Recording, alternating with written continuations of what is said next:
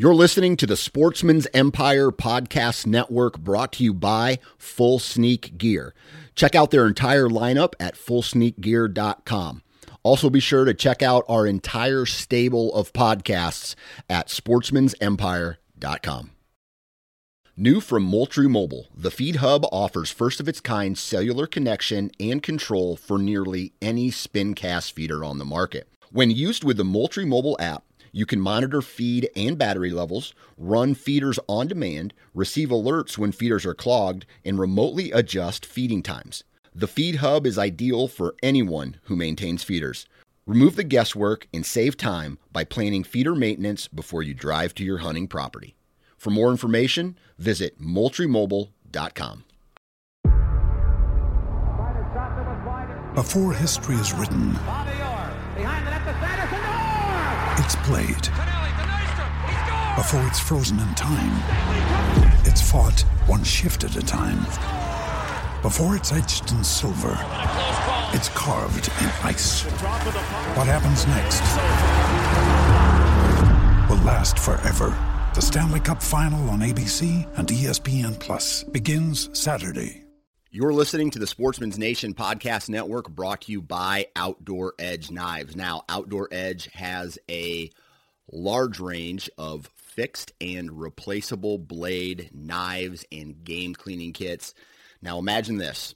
You just shot a deer in the backcountry, or an elk, or whatever, and it's time to break it down, right? It's hot. You're a long way from the truck, so time is a factor, and you got to get the meat back to the truck so there's no waste.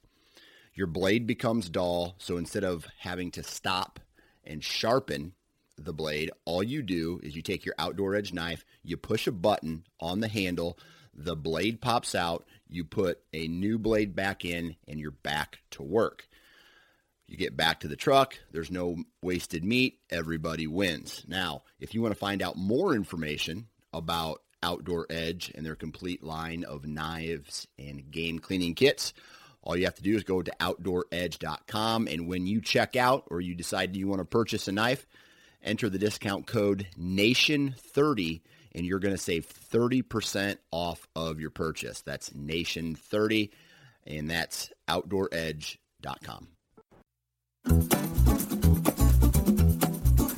What's up, everybody? Welcome to another episode of the Iowa Sportsman Podcast.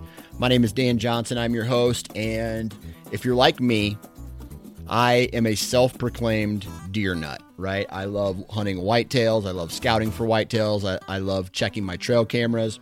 I checked my trail cameras for the first time this past weekend and have one hell of a buck on camera, and I'm excited to chase him this fall if he sticks around. And I felt like I wanted to talk about bucks, their summer patterns, and instead of doing a completely new episode, I wanted to pull one out of the archives for you guys. And I think there's a lot of really good information in this episode about summer patterns, how and where a buck lives, close to water, where he's bedding, and if that then translates into the fall.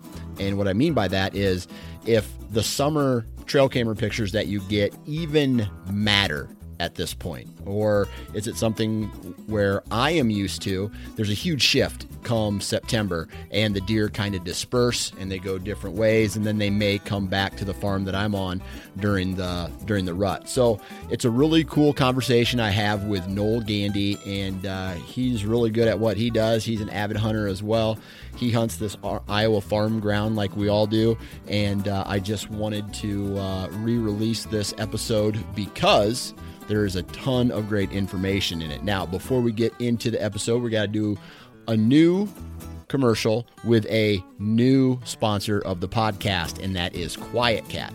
Now, if you guys have never heard of a QuietKat before, it is a bicycle with an electric motor on it.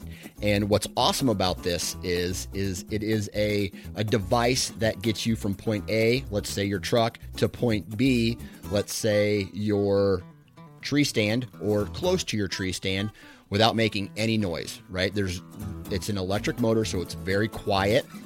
It allows you to pack on your gear, carry your bow, carry your rifle, enter the property without any noise. And that's awesome because I found that in some of the properties that I hunt, my truck disrupts the normal flow of deer, especially in the morning hunt, in a morning hunt. And when I go in and I walk a little bit further, or I take a more silent approach to my tree stand, I see more deer moving back and forth in through the farm. So the cool thing about these QuietKat bikes is that anybody can use them, right? So let's just say you're getting old and you hate walking and you don't want to take a truck all the way to your stand. An electric bike like this is absolutely perfect for you. I've got the opportunity to play around on them a couple times. Not only that, but they're fun, right? If you want to go on mountain bike rides, or you want to go around town and not put in as much effort as you normally would, or even get you deeper into the backcountry in some instances, a QuietKat is an absolutely awesome product. So if you want to find out more information, visit their website, quietkat.com, and that is QUIETKAT.com. All right, let's get back into this previous conversation that I had with Noel Gandy about summer bucks, their patterns, and we kick it off when I ask him a question about trail cameras. Oh, trail cameras. Dan, when trail cameras kind of came on my radar, gosh, I guess it might have even been 15 years ago now. We were taking the film to Walmart, to see what was on them. Yep. And then Walmart hated us because we would keep 2 pictures and they would let you throw the other 30 away, or however many. If you didn't want them, you didn't have to buy them. Yep. But now that digital and even cellular trail cameras are such a thing now, it is just amped up excitement to a whole new level. Granted, this time of year, you have to really guard yourself against being too excited. When you see a bachelor group that has 3 shooter bucks in it, you have to kind of pump your brakes a little bit and realize that come October, they're probably not going to be buddies anymore. When that velvet comes off, they're probably not going to be friends anymore. So it's a good way to really, I don't know, it's a good way to reignite excitement from a long, hot summer, wet summer. You've not been able to do a whole lot deer-wise, most likely. So it's good for me. It kind of, I even put in the article recently, I think in the August issue, that July 4th is kind of my kickoff every year. I look forward to July 4th because that means I am starting that year's deer season. Yes. And, for lack of a better way to put it, some folks they never end, and we really don't. But anywho, I'm fired up, man. Yeah, trail cameras fire me up. Yeah, that's one thing I've had to teach myself how to because if I could, I'd be fired up all year around. But I got 3 kids, I got a wife, right. I got I can't spend all day every day thinking about. I mean, I think about it, but not doing deer hunting related activities, right? It's just impossible. So, when I do get the opportunity to check a trail camera or 2, man, for some reason, checking a trail camera this time of year, I would almost compare it to the excitement I get going in to actually hunt a really good spot for the first time, right? There's something about not knowing what's on trail camera that excites me. Oh, man. I got a new farm this year that I've been begging the farmer. This will be my 4th season to hunt Iowa. And this is my 4th season to basically go on bended knee with a tear in my eye, begging him to let me hunt this place. And he finally said, dude, go for it. If you're going to do all that, just go for it. And so I've been so anxious to get in there. Just the unknown is incredible. Just not knowing what could be. Right. And so that excitement level is through the roof. I always said, Dan, that I think that the good Lord allow deer antlers to shed every year so that maybe I would quit obsessing for a couple of months anyway, that I could actually re-meet my kids and my wife and like actually work a little bit because I don't worry quite as much about it when they don't have antlers, which granted we shed hunt and then we do food plots and everything else. So I don't know if it helps. It helps a little, maybe not much, but a little. Right. So let me ask you this. It's summertime. I know this is a really high level question, but the article that you wrote is about summer patterning, tips and tricks. What kind of work are you doing this time of year to get prepared for the upcoming season, whether that's, putting tree stands up, scouting? And the reason I asked that first is because you just got access to a new farm. So I'd love to hear your thoughts on what your strategy, your preseason strategy is for that particular farm. Great. So let me just speak to patterning just very briefly before I jump into to my strategy, and which it hopefully we'll see this year if it works or not. But and I think I made a caveat in that article that kind of stated, I don't know how much you can really pattern a deer to hunt during this time unless you plan on killing him the first week of October. Yeah. And that's still iffy. To me, that's still weather dependent. If you can even do that, because these deer do bust up so much, as not bust up like antlers, but their bachelor groups break up. When those beans change colors, it's really weather dependent. When the beans change colors, they start dispersing to different food source. And so at this point, as far as scouting wise, I'm getting an inventory maybe of what is in the area. So for like a gun hunter, patterning is useless right now because it's going to all change. For archery hunters, if you really plan on digging in there pretty early, or maybe even for youth, like my son killed his first deer last year, and I knew exactly which step he was going to take every evening.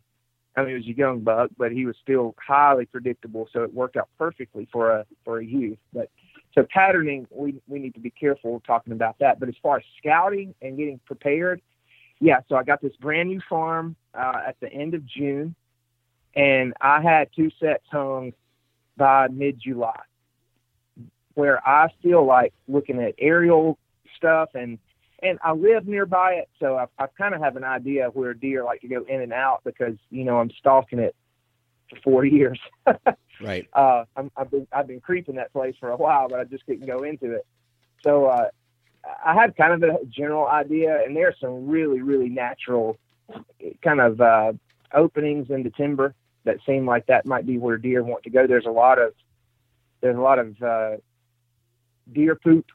I hate to, be so blunt, but there's lots of beds, lots of scat in that area. And so I feel like, that's where the deer are bedding, and try to back away from there. Also, on this new farm, I found 2 deer stands hung in there.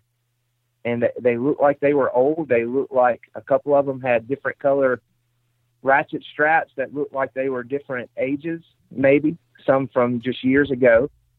And so that kind of tells me somebody's been hunting there. And if they've, had it in there for over a year or over 1 year, they probably had some success, possibly. So I can kind of key in on that area as well. Lastly, just right now in Iowa, you can feed and use supplements. You certainly cannot whenever the season opens up. But so we've put some feed kind of on the outer edges of the farm because I don't really want to penetrate the interior anymore now that we're getting a little closer to season. And we're trying to just kind of see what's there. Unfortunately, we don't have a lot right now. A couple of young bucks. But anyway, that's right. Long range scouting has been beneficial. We're seeing where they're coming out every evening. So like my son, he's fired up. He's like, yeah, we're going to put the ground blind right there, and that's going to be 50 yards. We're going to put one of these does or one of these young bucks coming out. But I don't know, man. You just kind of, every place is unique and access is unique. So you have to kind of guard all of it, really. Yeah, that's awesome.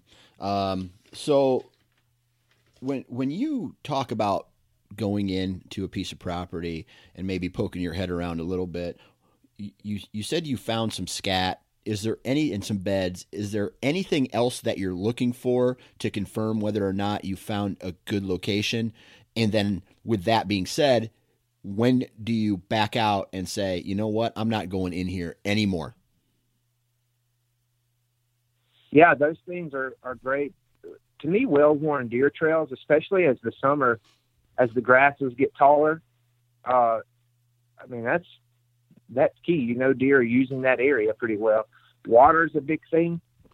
Granted, all the property I hunt, it's been challenging because it all has streams or creeks running through it. So I actually, most of my property scout during turkey season because you can still get around a little bit, but you can kind of see trail crossings and things like that. Old rubs, and sometimes you can find old scrapes. And I'll kind of hone in on those places. In my experience, deer traditionally use the same general areas, if not the exact same. I've had a scrape open up for 3 years now, the exact same one. So if you can find some of that, it's tougher right now because grass has gotten tall, especially even in the timber. It's tall.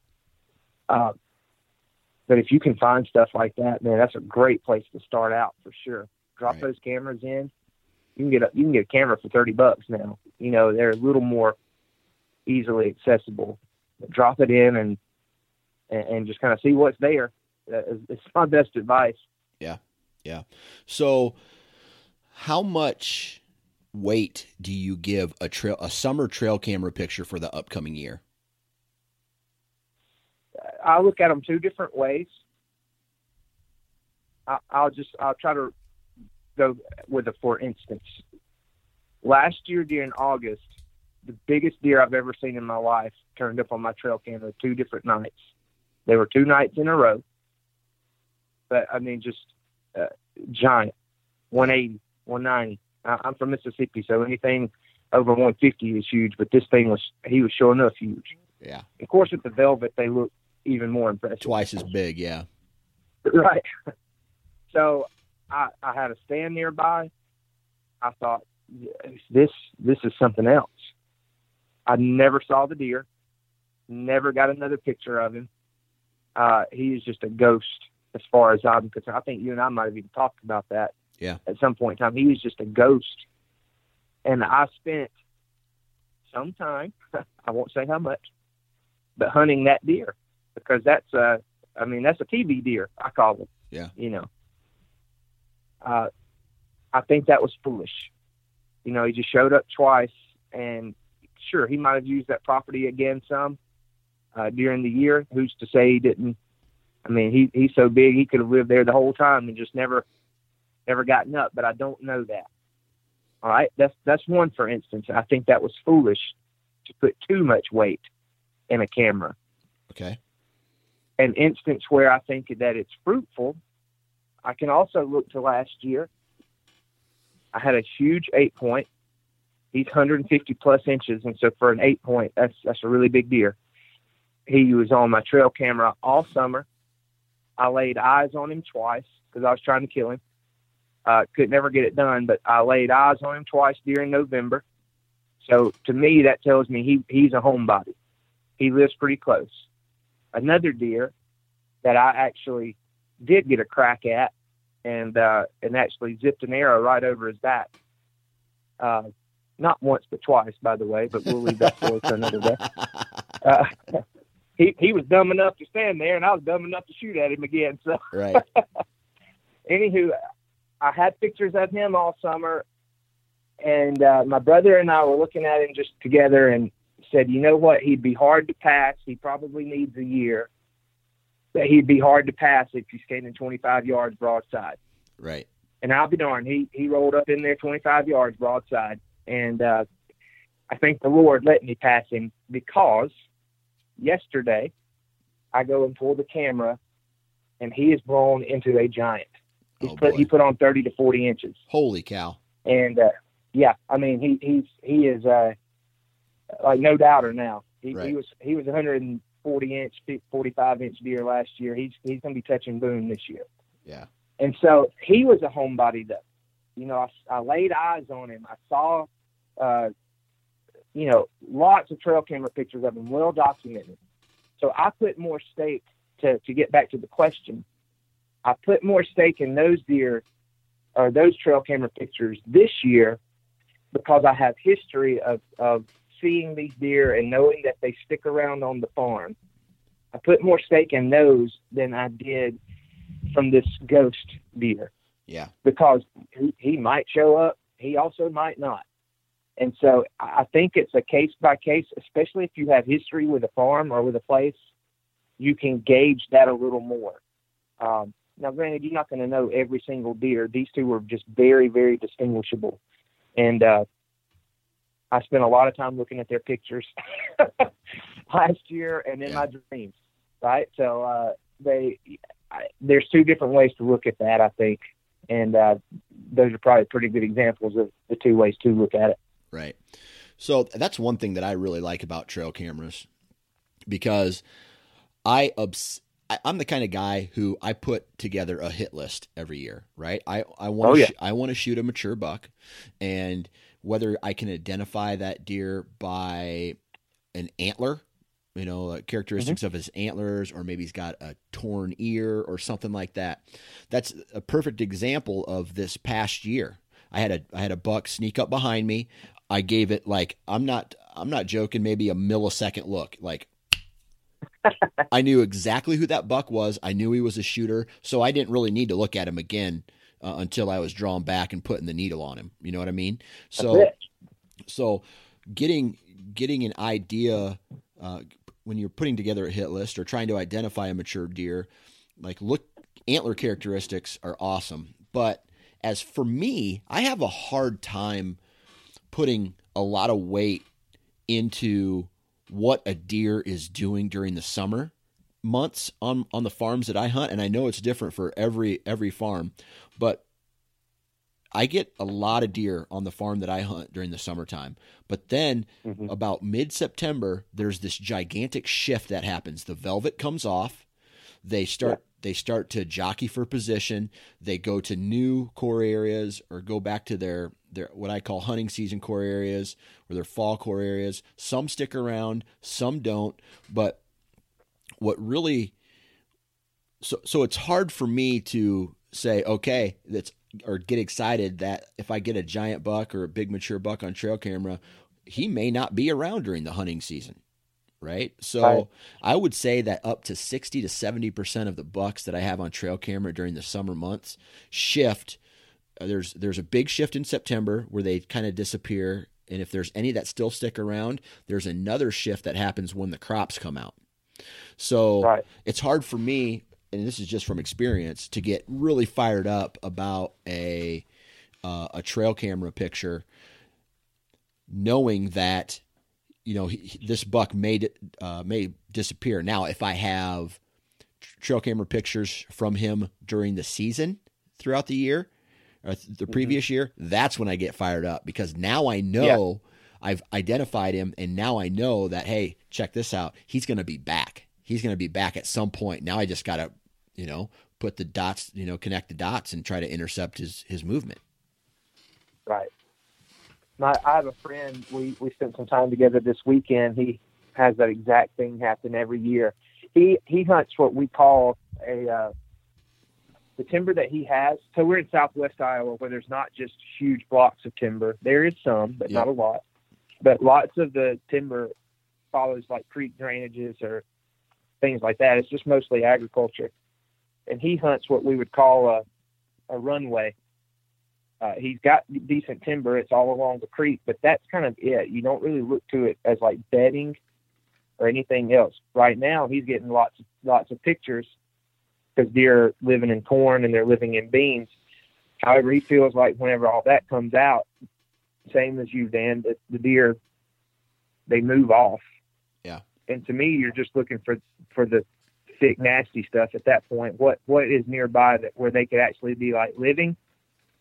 And then during the rut, they're just going to branch off. So during the rut, at that point, I think you're just looking for mature deer. If you don't have one, living on the place, right. You're kind of taking, whatever mature deer. For me, some folks might not care if it's mature or not. That's perfectly okay. I want to be sure I say that. Yeah. I'm not a snob. Yeah. For me, I'm trying to kill a mature 4.5-year-old plus buck if possible. So, yeah, I mean, it's tough when you do live on one of those runway farms that we call it, that they run through during the rut, chasing those. You may or may not see them. So it makes it a little more difficult for sure. The good news, though, is that, something totally unexpected could show up. We do live in Iowa. That's right. And the next world record could come trickling down through there. I think in any part of the state. Yeah. Maybe with some exception, but not much. So there still should always be that hinge of excitement. The right hot doe gets in there, you could have every deer within 3 miles. Yeah. So yeah, there's different ways to look at it. That's a fact, man. Now, a lot of this article you wrote was about getting out the glass and doing some long distance glassing. Why don't you walk us through what that's all about and why you think that's important? There are folks that are much more adequate than I. It all depends on your ground that you can hunt. Public ground certainly offers a lot of opportunities as well. Finding a vantage point where you can see a long way. Clearly, you are looking for beans right now. I would think this would be obvious, but there's no point in glassing corn currently.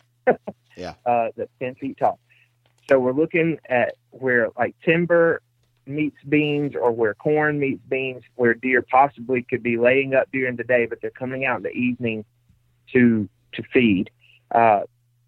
You might not see every single deer, but good chances are, if you can find a field where a couple of deer are hitting it, then I would stick with it.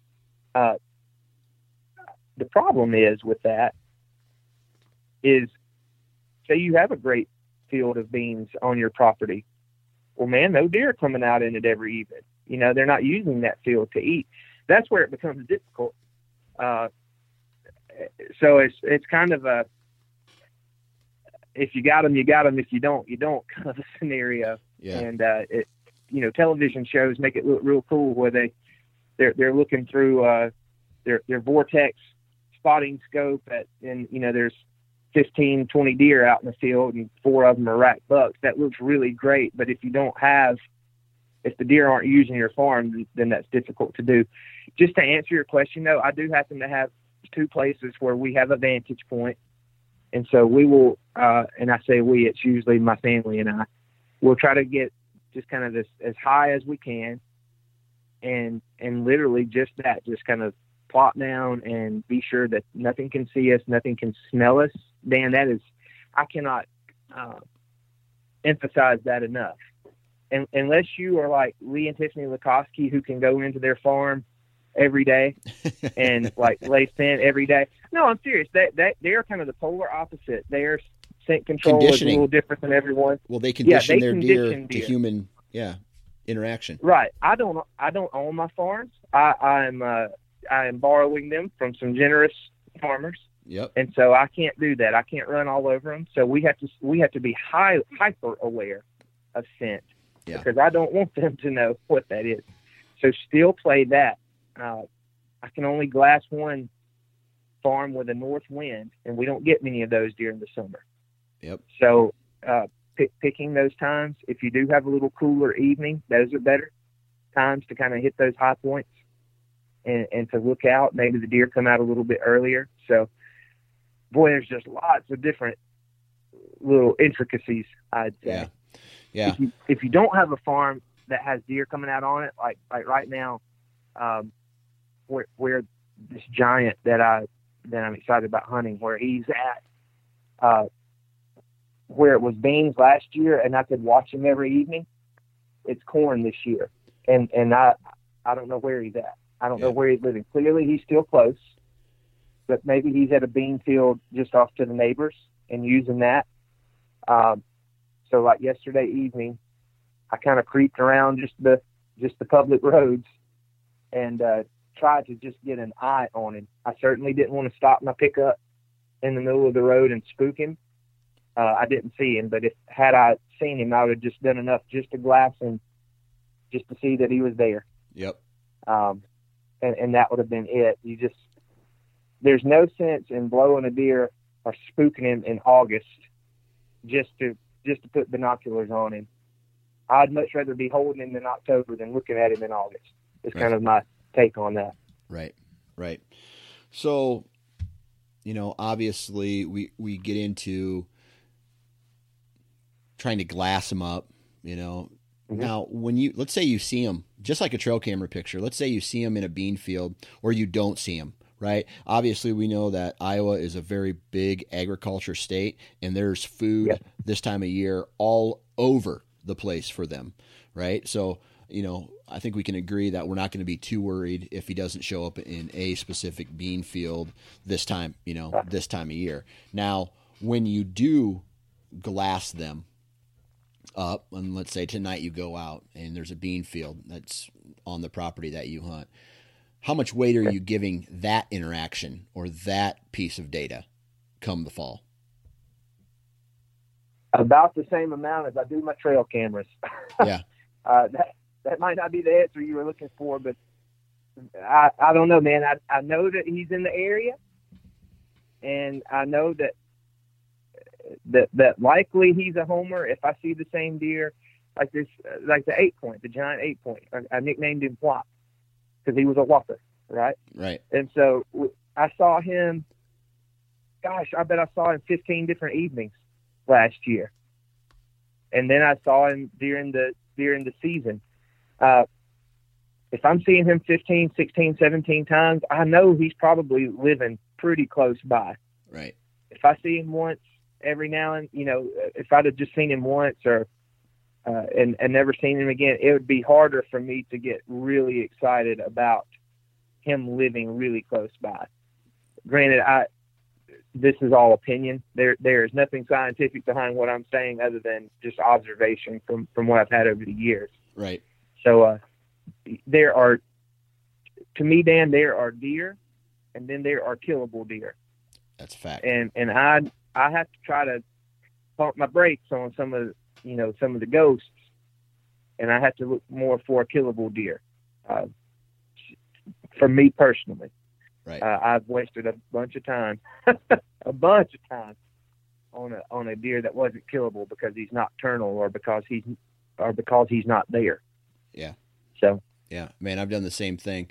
You put a lot of time, and that's where, even to take it a step further, man, if I get a big buck, even during the season, a nocturnal pick, let's say it's like midnight, 1 a.m. Yep. It's hard for me to get excited about that picture. Okay, I know he's alive. I know he's in the area, and it might alter to where I go and hunt, but I have to remember I can't hunt during the daylight, or I can only hunt during the daylight. So it's like getting a trail camera picture of a big buck that's in the middle of the night is still very low on the information scale, if that makes sense. Yeah.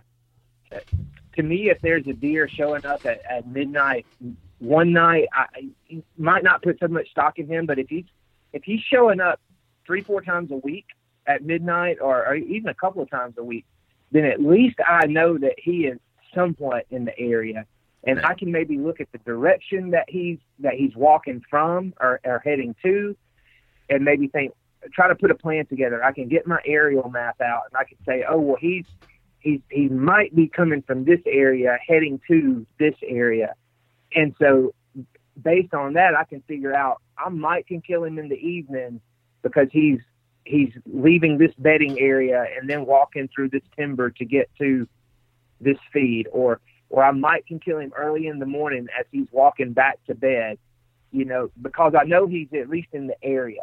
Right. But if he's just showing up once or twice, man, that's enough to get you excited. But dang, man, it's hard to put a bunch of stock in that over a deer that might be 10 inches smaller, but he's showing up every day. Yeah. Yeah. I always have that internal conversation because both me and you have some deer on camera this year that are going to be pretty big, and we're going to put a lot of time into hunting them. And from past years' experience, the deer does not show up on the farm that I hunt a lot, right? He comes in at random times, almost like we're in his core area, but on the way outside of it, right? So if I get another deer that is maybe not as big or not as mature or not as, I guess, coveted as what this buck is, what do I do? Do I just put all my eggs in one basket and go for the big boy and, be willing to eat my tag? Or do I, all of a sudden say, okay, I got to be realistic here. This buck's killable, and I think I'm going to go try for that buck. You know what I mean?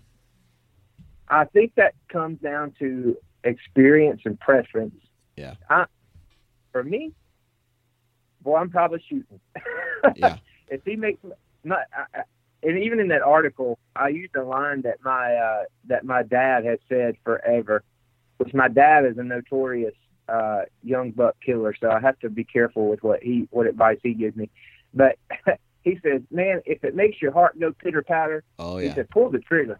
That's right. If it fires you up, shoot that deer and don't make an excuse for it, man. Be excited, because when it boils down to it, I started deer hunting when I was 6, and I killed a spike buck back in Mississippi, and I took pictures and I showed everybody and was so excited. When it boils down to it, just enjoy deer hunting, man. This is something that is unique. We live in a killer state for it. And I don't know. I think that's kind of like my take. Right. Some have killed enough deer that they say, you know what, I'm happy letting a 150-inch 4-year-old go. Yeah. Because there's a potential to kill a 180-inch 6-year-old. And so I would love the 180 6-year-old, but at the same time, I'm going to be thrilled that I got a buck this year. So I think it's just, where are you in your deer hunting walk? Where are you in your journey? Yep. And shoot what makes you happy. If it's legal and it makes you happy, then go for it. That's a fact. Now, in this article, you mention a specific date, October 11th. What's the significance with October 11th? That might even, so for me last year, I shot this deer. His name is, I called him Professor because I gave him an education that day. All right. So it's the deer that blew into this giant. He and I think every other deer on the property came out on October the 11th, just like they had been coming out on September the 20th. For some reason, I know exactly when it was. We'd had a little rain shower, and the temperature dropped like 15, 20 degrees that evening. So it got them on their feet. After that encounter, it warmed up, and I didn't see any more groups of deer. The bucks were still, they were not super feisty, but they were still kind of together, but you could tell they were starting to bust apart. I had a chance to observe those deer. After that date, I didn't see any more groups of deer in fields last year. 2 years before that, the date was like October 7th was the last date I started seeing any groups in fields. So I think that the October 11th might have even been kind of a unique circumstance because of the weather. But really that first week of October, if you're going to kill a summer pattern deer, it's just about going to have to be then, and that might even still be a stretch. So that, Dan, that's just a personal thing. I shift gears with how I'm hunting after those first 10 days or so. Granted, if you get that 20-degree drop in weather during the middle of October, I think your tail needs to be sitting in a deer stand somewhere. Yeah. The October lull is a myth to me at that point. If you can get that great, maybe drop in weather, high pressure, bluebird afternoon, I think that's a great time to be in a deer stand, honestly. But past 3 years, I've shot 2 deer before October 11th, and they were doing the exact same thing. They were still in big groups with other bucks. at that point. Yeah, gotcha. Well, is there anything else that you'd like to add about, how summer patterning may affect the fall hunt, or ways to maybe locate a deer during the summer to hunt during the fall? We'll mention one thing, and then I have a question for you, but I'll say that. One thing is water source too. If you have a water source, we're just kind of referring back to trail cameras and even observation, if you can see it from a distance. Those are good places to kind of key in on, because if you're thirsty, they're thirsty, I think is a good way to kind of look at that. In the way of hanging stands and trimming shooting lanes or things like that, if you have a good idea, you're a little more run and gun, right? I'm a little more stay and play, I think is kind of a way to reference that. I film with a camera, and a lot of times I'll have somebody with me just because we like to document it. So, man, to set one set is difficult enough. To throw two stands up in a tree and to make it cover and all that, that's even more difficult. So I would rather go ahead and do that now than I had October. Right. Even though I don't really want to get the timber right now, probably better to go ahead and do it now than wait. Right. So that would be one thing. Water, like I said, kind of finding that for these early season hunts. That's something to keep in mind. But you kind of made a comment, and you said, what's something that you can be aware of now that might impact you come the fall? You tell me this. You said you like to even name deer or make a hit list. I'm the same way. Yeah. I'm the same way. So when I hunted Mississippi for years and years, every deer on my farm was an 8-point. So it's hard to distinguish what's what. Here, right. The deer has so much personal characteristic. They're pretty easily identifiable, usually. Right. Usually. I have these deer named. They're like my babies at this point. I want to see them. I want to document them. I want to kill them and give them honor. But at the same time, 3 different occasions in the past few years, the deer that I have on my hit list that I've been, filming and dreaming about has shown up while I'm hunting. Yes. In 2 of those years, I've had a crack at them. And I will say this, if you do that, figure out some kind of way. I don't know if you can go on YouTube and get like some soothsaying words to calm yourself down, but it's like, oh my gosh, it's happening. It's happening. And I freak out. Yeah. I have a pretty high strung personality, but when I see, when I saw Professor coming down the edge of these beams, I wasn't thinking, all right, get ready. He's coming, breathe. I was thinking, oh my gosh, that's Professor. I know him.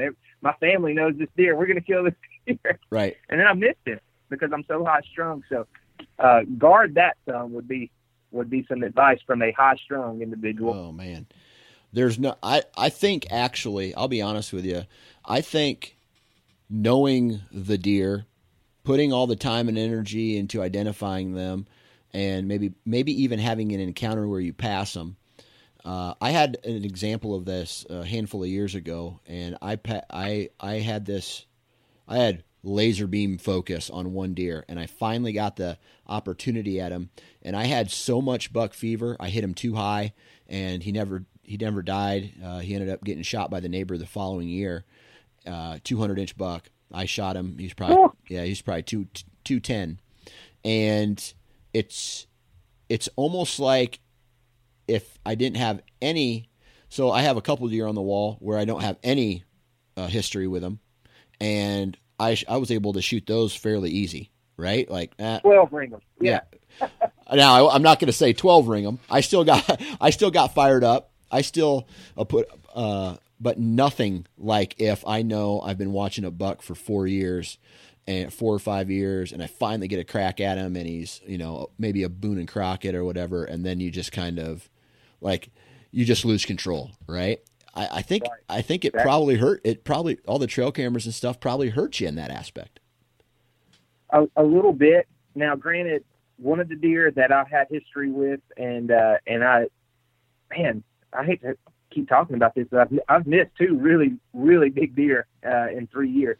But one of them, I've been following, and he was 185 plus inch deer. Yeah. And so that's got something to do with it.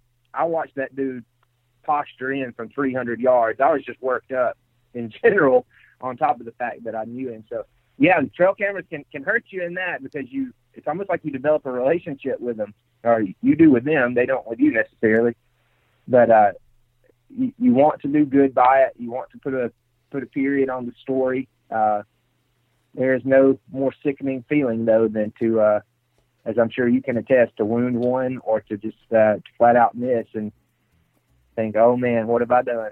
That's a fact. That's a fact. Well, man, I really appreciate you taking time and chatting with us today. And let me be one of the first to say good luck this upcoming season. Oh, listen, the same. I can't wait to follow along. I enjoyed following your story last year, and I feel like I was right there with you. So yeah, same here. And there you have it, ladies and gentlemen. Huge shout out to Noel for coming on, or not really coming on again. But man, like I said in the intro, tons of great information in this episode. If you have to listen to it another time to get all of it, I strongly recommend it. But now is the time you need to start locating your deer with trail cameras if you have that ability, whether you're cable locking them to a tree on public land, or you're setting them up higher in the tree, or you are, you're doing your scouting or your glass and field edges at night. Now is the time to start the process of locating your next target. And man, I am so jacked for this upcoming season. I pulled my trail cameras, like I said in the intro, man, I pulled my cards, got a big buck, and now I start the process of finding out where he's living, and just, each day and each scouting mission and each trail camera picture is one step closer to having that encounter with him, drawing back and letting an arrow fly. So good luck to all of you this upcoming season. Hopefully you got your trail cameras out. Stay cool, and remember to check out quietcat.com, and cat is spelled with a K, quietcat.com, on their electric bikes. And like I said, they're a new partner of the podcast, so go check them out. Thanks everybody for tuning in, and we will talk to you next time.